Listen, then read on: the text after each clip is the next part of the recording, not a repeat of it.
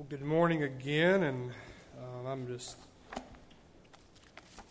trying to get my notes ready. Here we go. Hopefully,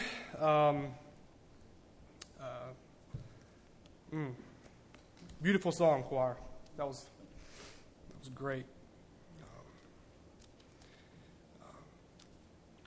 God has been good to us, and God's been good to our church, and I'm just so thankful and blessed to be a part here. Like I said earlier, previously we just got back from camp, and so it was a great time. And I'm going to speak a little bit about it, but not just a whole lot, because I do want to give, hopefully in the very near future, next couple of weeks or so, give the youth and the children time to also speak about their experiences. And I don't want to get on too many of the individual things that everyone did and got to do and experience. So, but I do want to mention some things, and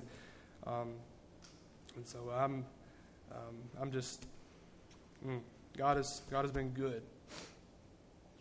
So we left going to camp last Saturday. We left early, about 8 o'clock in the morning, and Anna and I we loaded up for great, sweet little kiddos, and we went to Scuba, Mississippi, to Ichthus Church Camp. And I never even heard of this place. I mean, I've heard of Scuba and heard of the college, but I didn't hear of the actual camp until I got here. And I'm not a big planner. Like I don't look. I'm not like this organized person where I plan a year in the future. But things that are unknown to me, I get nervous about. And I was anxious. I was nervous about going to this camp. I'd never heard of it. I didn't know anything about it. And so, the day before I called, Tim Gazaway. I talked, he'd been several times. And so I got his input on it. I talked to, several people that had been before that I knew went to here. And so, but I don't know what I was worried about. It was a great, great, great time. And I just wanted to first off say thank you for supporting us in prayer. And I know the kids had a great, great time. The youth had a great time. And hopefully, like I said, over the next couple of weeks, maybe they can share a little about it too. But one thing before I kind of get started in the scripture, I want to also say that the camp, it was different in a lot of ways, mainly because it also allowed me to grow, more than other ones. So in the past, I've attended camp since I was in the 6th grade, and so a lot of the times the counselors and the adults are constantly having to monitor and constantly having to, work and do things. But there were hours of the day for this camp where I was able to sit down with people my age and also older gentlemen and older women and allow them to also pour into me. And so it was very beneficial to me, and I just had a great, great time. And I'm also working on a PowerPoint to put together. I took a lot of pictures. Anna took a lot of pictures, and I think that the church Facebook page has also been sharing some stuff from Ichthus. And so hopefully you can see those on Facebook. It's been a really, really good time, and hopefully maybe at least visually sharing what the young people were doing. And all the kids behaved great. We took 9 altogether, and there was only one person that did not act their age, and that was Anna. All right. Anna did not. No, but I'm joking, of course. But in the way it wasn't, because she was a great, great help, and she told me that that she loved going to camp, and I do too. And if you can, I want to encourage you. I know it's a long week, it's a long couple of days, but if you can in the future, attend one of these things. I'm telling you, it's just it's a great, great time. And this morning, I want to kind of share with you a couple of things that we talked about at camp. And so if you have your Bibles, please open with me to the New Testament, to the book of Romans. The book of Romans, chapter 3. Romans, chapter 3. And I'll talk a little bit more about camp here and there over the next few minutes.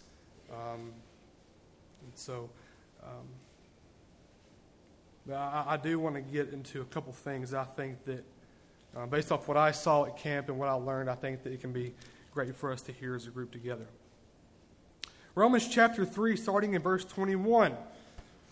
Verse 21, I'm reading out of the Holman Christian Standard Version, so if it's a little different than yours, it's okay. Just follow along. In verse 21, it says this, "But now, apart from the law, the righteousness of God has been revealed, attested by the law and the prophets. The righteousness of God is through faith in Jesus Christ to all who believe, since there is no distinction, for all have sinned and fall short of the glory of God. They are justified freely by His grace through the redemption that is in Christ Jesus. God presented Him as an atoning sacrifice in His blood, received through faith to demonstrate His righteousness, because in His restraint God passed over the sins previously committed, and God presented Him to demonstrate His righteousness at the present time, so that He would be righteous and declare righteous the one who has faith in Jesus." Let's pray. Dear Lord, thank you so much, Lord, for this opportunity to speak in front of your church. God, I want to thank you for what you did at camp, Lord, what you're doing here back home. And I pray, Lord, that as we look at this passage and other passages in your word, I pray, Lord, that you just allow us to see the truths and the grace behind it. Lord, just how good you truly are. God, I love you so much. You just know to pray. Amen. So in the book of Romans, starting in chapter 1, Paul begins to kind of develop this theme. All right, and starting in verse 17 in chapter 1, go back a page or two, it says this. In Romans 1:17, it says this. I'll tell you, let's start in verse 16, because that's as a continuation. Verse 16 says, "For I am not ashamed of the gospel, because it is the power of God for salvation to everyone who believes, first to the Jew, also to the Greek." Then verse 17 says, "For in it the righteousness of God is revealed from faith to faith, just as it's written, the righteous will live by faith." So Paul, he introduces the righteousness of God. It actually appears over 30 times in the book of Romans. That's the clear theme throughout this book. And he emphasizes that only God, only Him, only He, only the Creator, the Sustainer of the world is inherently good, inherently righteous. And that's not just in Romans. It's a truth that Paul saw growing up, learning. He was a well-educated man. He knew the Old Testament front and back. He knew the law. And so that concept, this truth of righteousness, God being holy, God being righteous, it's a truth that is found all throughout our Bible. I mean, you look at Deuteronomy 32:4, it says this, "God, the rock, His work is perfect, all His ways are just. He's a faithful God, without bias. He is righteous and true."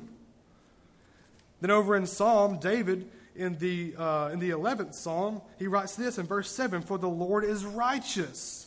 He loves the righteous deed. The upright will see His face."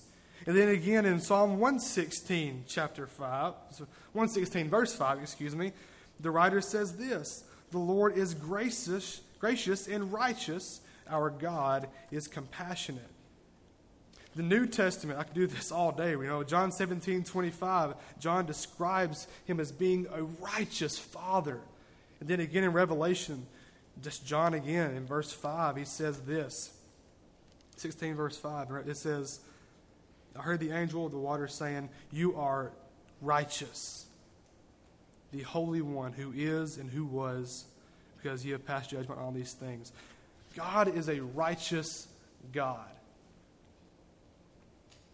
And from the moment that we stepped foot on campus, from the moment that we got off the bus, that was drilled into us in devotion time. It was drilled into us during the services. It was drilled into us during quiet time.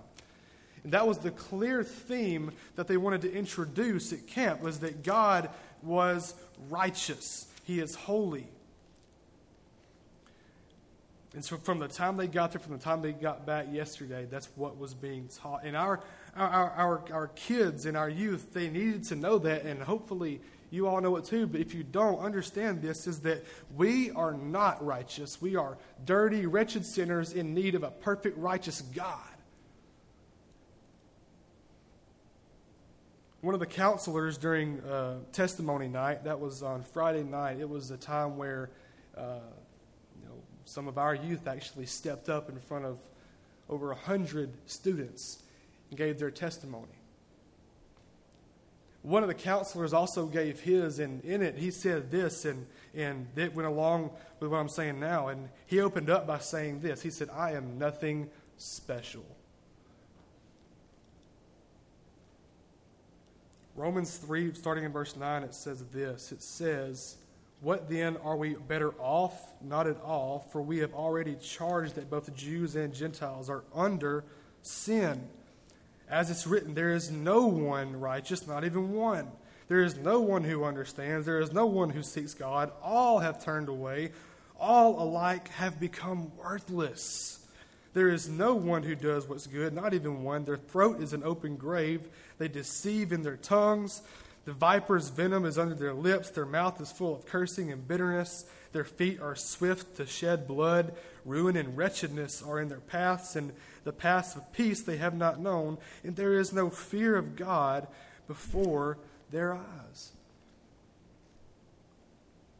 And so the students also were taught that because we are separated from God at birth because of sin, we are not righteous. We are not inherently good.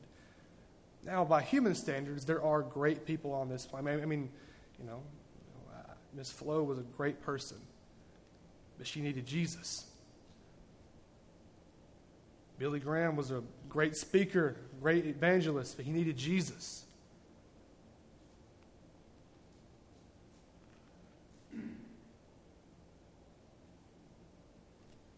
Verse 19 says, "Now we speak then, whatever the law says, it speaks to those who are subject to the law, so that every mouth may be shut and the whole world may become subject to God's judgment, for no one will be justified in his sight by the works of the law because of the knowledge of sin that comes through the law." So then after all that, the campers were introduced to this. "But now," verse 21, "but now, apart from the law, the righteousness of God has been revealed." Verse 22 says, "The righteousness of God is through faith in Jesus Christ to all who believe." In faith alone, in Christ alone, we are saved. That's the motto of Victor's Camp. And that's what our kids learned. They learned that Jesus and Jesus alone is the way to the Father. So this morning, do you believe in Jesus? Do you believe in what he's done? Over the past few years, Katie and I have moved to different places. I've taught at 4 different schools, starting number 4 in about a month. And, experiencing a pandemic and moving and unpacking and moving and unpacking, doing all of that. I was discouraged at times, not necessarily with the moving aspect, but whenever I would look and I would see people who, at all these different places. I mean, we traveled a lot. We kept the roads hot between here and Jackson, for about a year, And so I would see people everywhere I went. And especially during the pandemic we've been going through, it's been really discouraging seeing people that do not know Christ and honestly don't care about knowing Christ. Or it's maybe seeing people who grew up in the church and then leaving it once they get older. Maybe not having time for it. And COVID has not helped at all with that. And I've been really, I'm just discouraged. I guess that's the right word for it. Because I looked and I saw with my human eyes people young and old who don't know or just don't care about the gospel.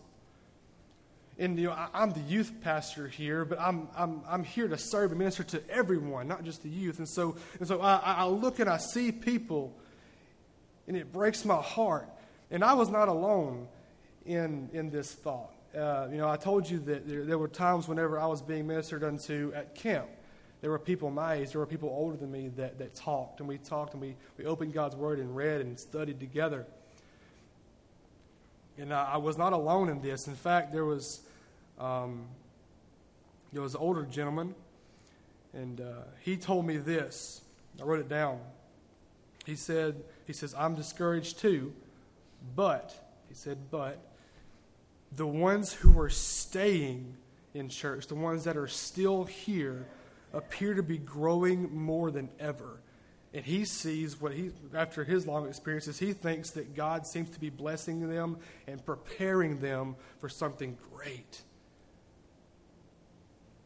And in my discouragement, God reminded me who He is. God is good, God loves us, and He wants to use us. And I'm so glad that this church is wanting to be used. I'm glad that we want to do God's work, because there are people who don't. So, this past week, it has been great for that, because I'm now encouraged. Because for the past year and a half, all I saw was people who did not want that. And then this past week at Camp Ichthus in Scuba, Mississippi, just to kind of give you an example, they had the most senior camp students, which is 7th grade through 12th grade, they've ever had, or at least can remember having. They had well over 100 plus 7th through 12th grade students attend the camp. Then before that, they had 50 plus junior campers, so kids attending the camp. They had over 50 workers, including counselors, mentors, and Bible study leaders. So 200 plus total people took the time out of their busy schedule in the heat of summer during a pandemic to go worship Christ together. That is encouraging. Guys, God is doing something in our young people. So please, if you are like me, do not be discouraged. God is moving in our young people's lives. I'm begging you, do not miss it. Do not miss it. Our kids, our youth, they are hungry for the Word of God. I've witnessed it this week, not just here, but across the state. There is a need, but there's also a want from our young people to know more. I witnessed it during devotions. I had high school boys, high school football players, bigger than me, breaking down crying because their families don't go to church and they don't know God. I saw little tiny humans in 2nd grade doing quiet time across the campus of East Mississippi Community College for over 30 minutes, not wanting to get up, wanting to know more. Testimony night, I mentioned it a second ago, kids went up there for almost 3 hours. We started at 7, we ended just after 10 o'clock. The kids in our state, the kids here, our youth want to know Jesus more.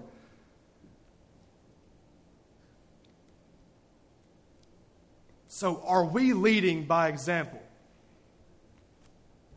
Are you pursuing after Christ? Do your kids, do your grandkids see you reading God's Word? Do they see you praying? Have you told them how important it is to study God's Word or how important it is to pray? A close friend recently was telling me a story about how now they understand how important it is. They're close to my age and they know how important it is to study God's Word, and they've been growing over the past several years.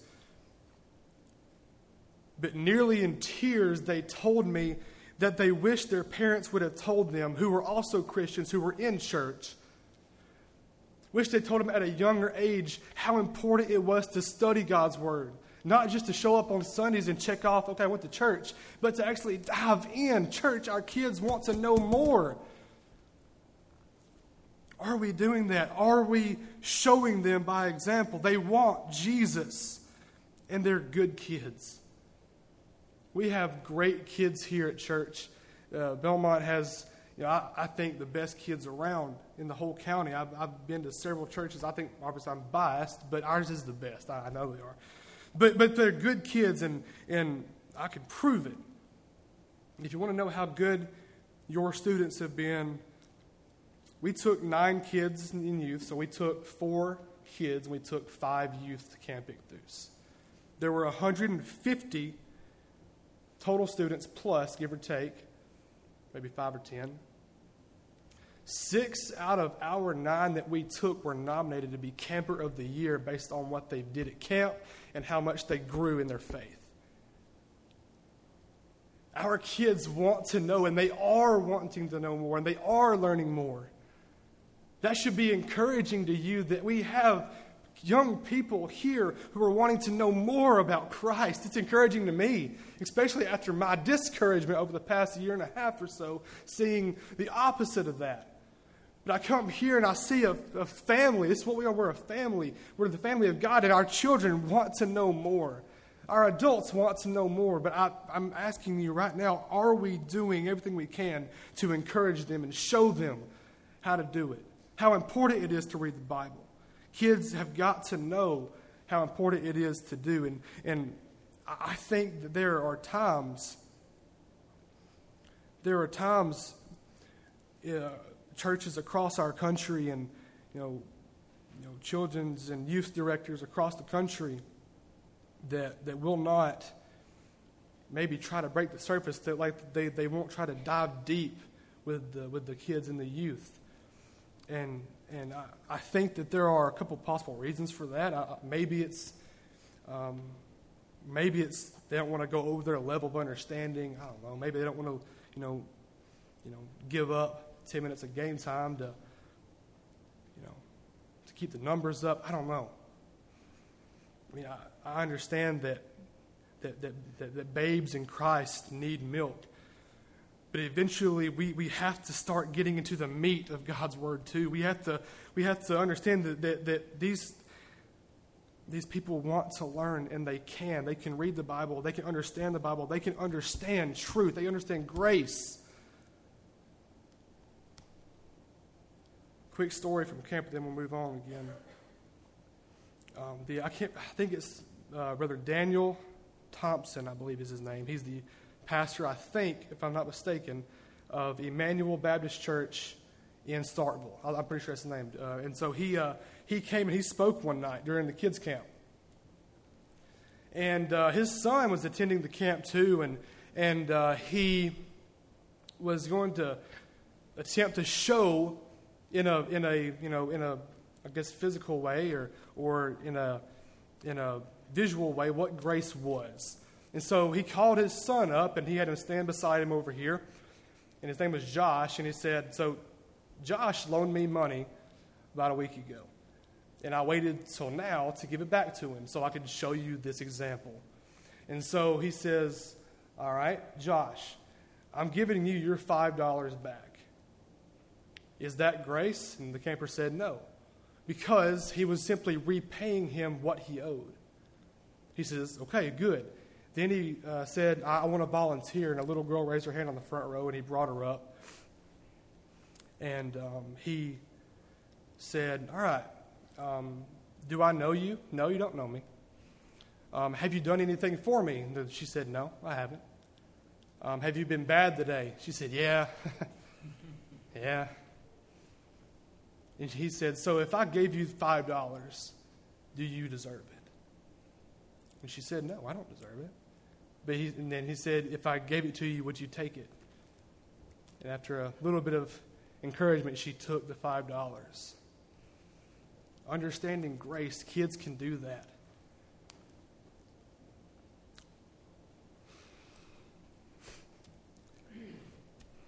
After the service,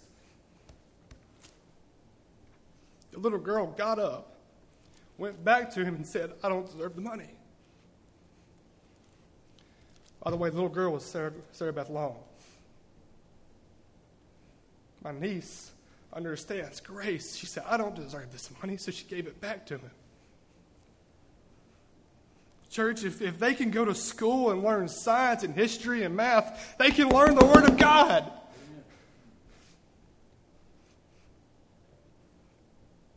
They can understand that the Bible and the gospel is alive. Charles Spurgeon said this. He said, every promise of God's word belongs to those who have the faith to grasp it. We are called to grow. We're called to walk in the truth and the light. And it's only going to get darker. It's only going to get more difficult to do that as time passes on. It's going to get more difficult to do that. And we have to make sure that we're training them up to encourage and let them know that this is important. This is not just a book. It's alive. It has power. 2 Timothy 3:16 says that all Scripture is God-breathed out. The Greek word theopneustos means to breathe out. From Genesis to Revelation, this book is alive. It's the breath of God. It has power. They need to know how important it is to know it and to study it and apply it to their life. Do you understand how important it is to study it, learn it, and apply it to your life? It's time for the church to rise up. There's a great need for Jesus Christ. There's a great need for Jesus. Are you willing to put the time in? Are you willing to put the effort in to grow? Parents, guardians, grandparents, please, I'm urging you, keep leading your children. It's working. Children, youth, if you're awake, listen to me for a second. Understand, you're not the future church. You're the church now. Rise up, proclaim Jesus. Make time for him and grow.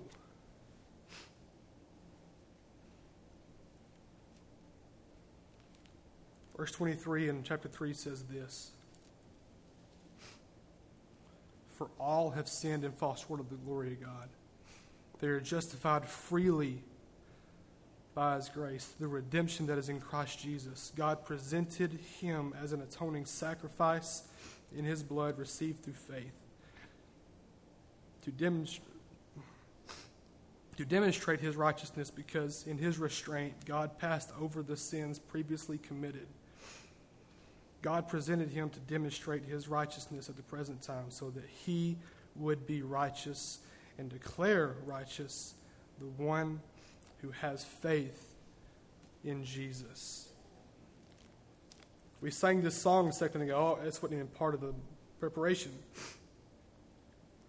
O mighty cross, love lifted high, the Lord of life raised there to die. What throne of grace, he knew no sin, yet took my place.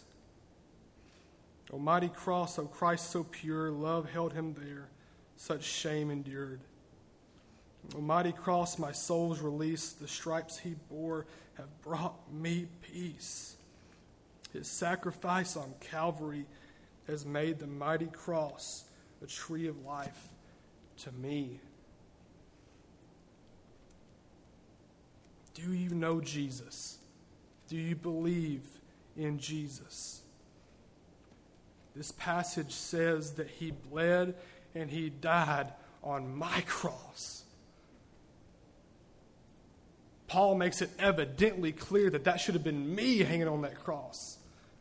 Not the precious Savior of the world, me.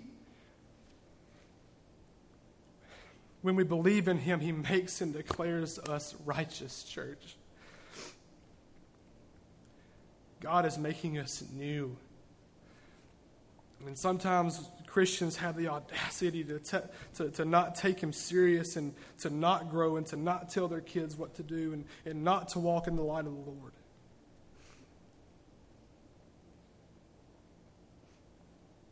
This morning, I want you to look, man. I'm telling myself the same thing, but look at your life. Do you believe in Jesus? Are you leading your family to Jesus? Because there's a hunger in your kids and in your youth. Are you taking the time to grow?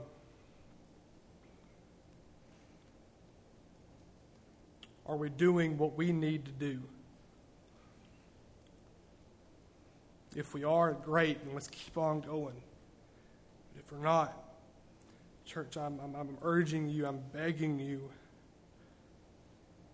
to begin, because Jesus is calling us to grow and to go, because truly the fields are white and it's ready, and I just don't know how much longer it's going to be until he comes back.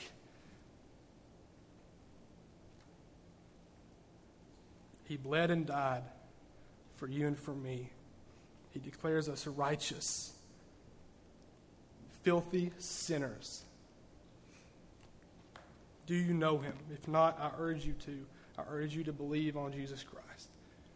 And if you do, keep teaching your kids to love Jesus. Keep teaching your youth. Show them what it's like to walk in Christ, because he is making us righteous.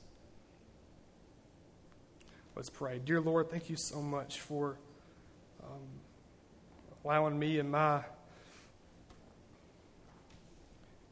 frail mind, Lord, to try to comprehend your grace. Lord, I don't deserve to be up here, God. I'm a dirty sinner, Lord. And I don't deserve anything, but Lord, you've graciously given me life. And I pray, Lord, that if anything, I can be an encouragement to others, Lord, to show what we need to be doing, that most of us are doing. And I pray, Lord, that if there's someone here who's not doing that, if they're not encouraging, if they're not showing their families, or if they're not walking with you, I pray, Lord, that they do that now. I love you so much, Father. Thank you for blessing us here at First Baptist. I thank you, Lord, for your grace. Lord, and just please stay with us. In Jesus' name I pray. Amen.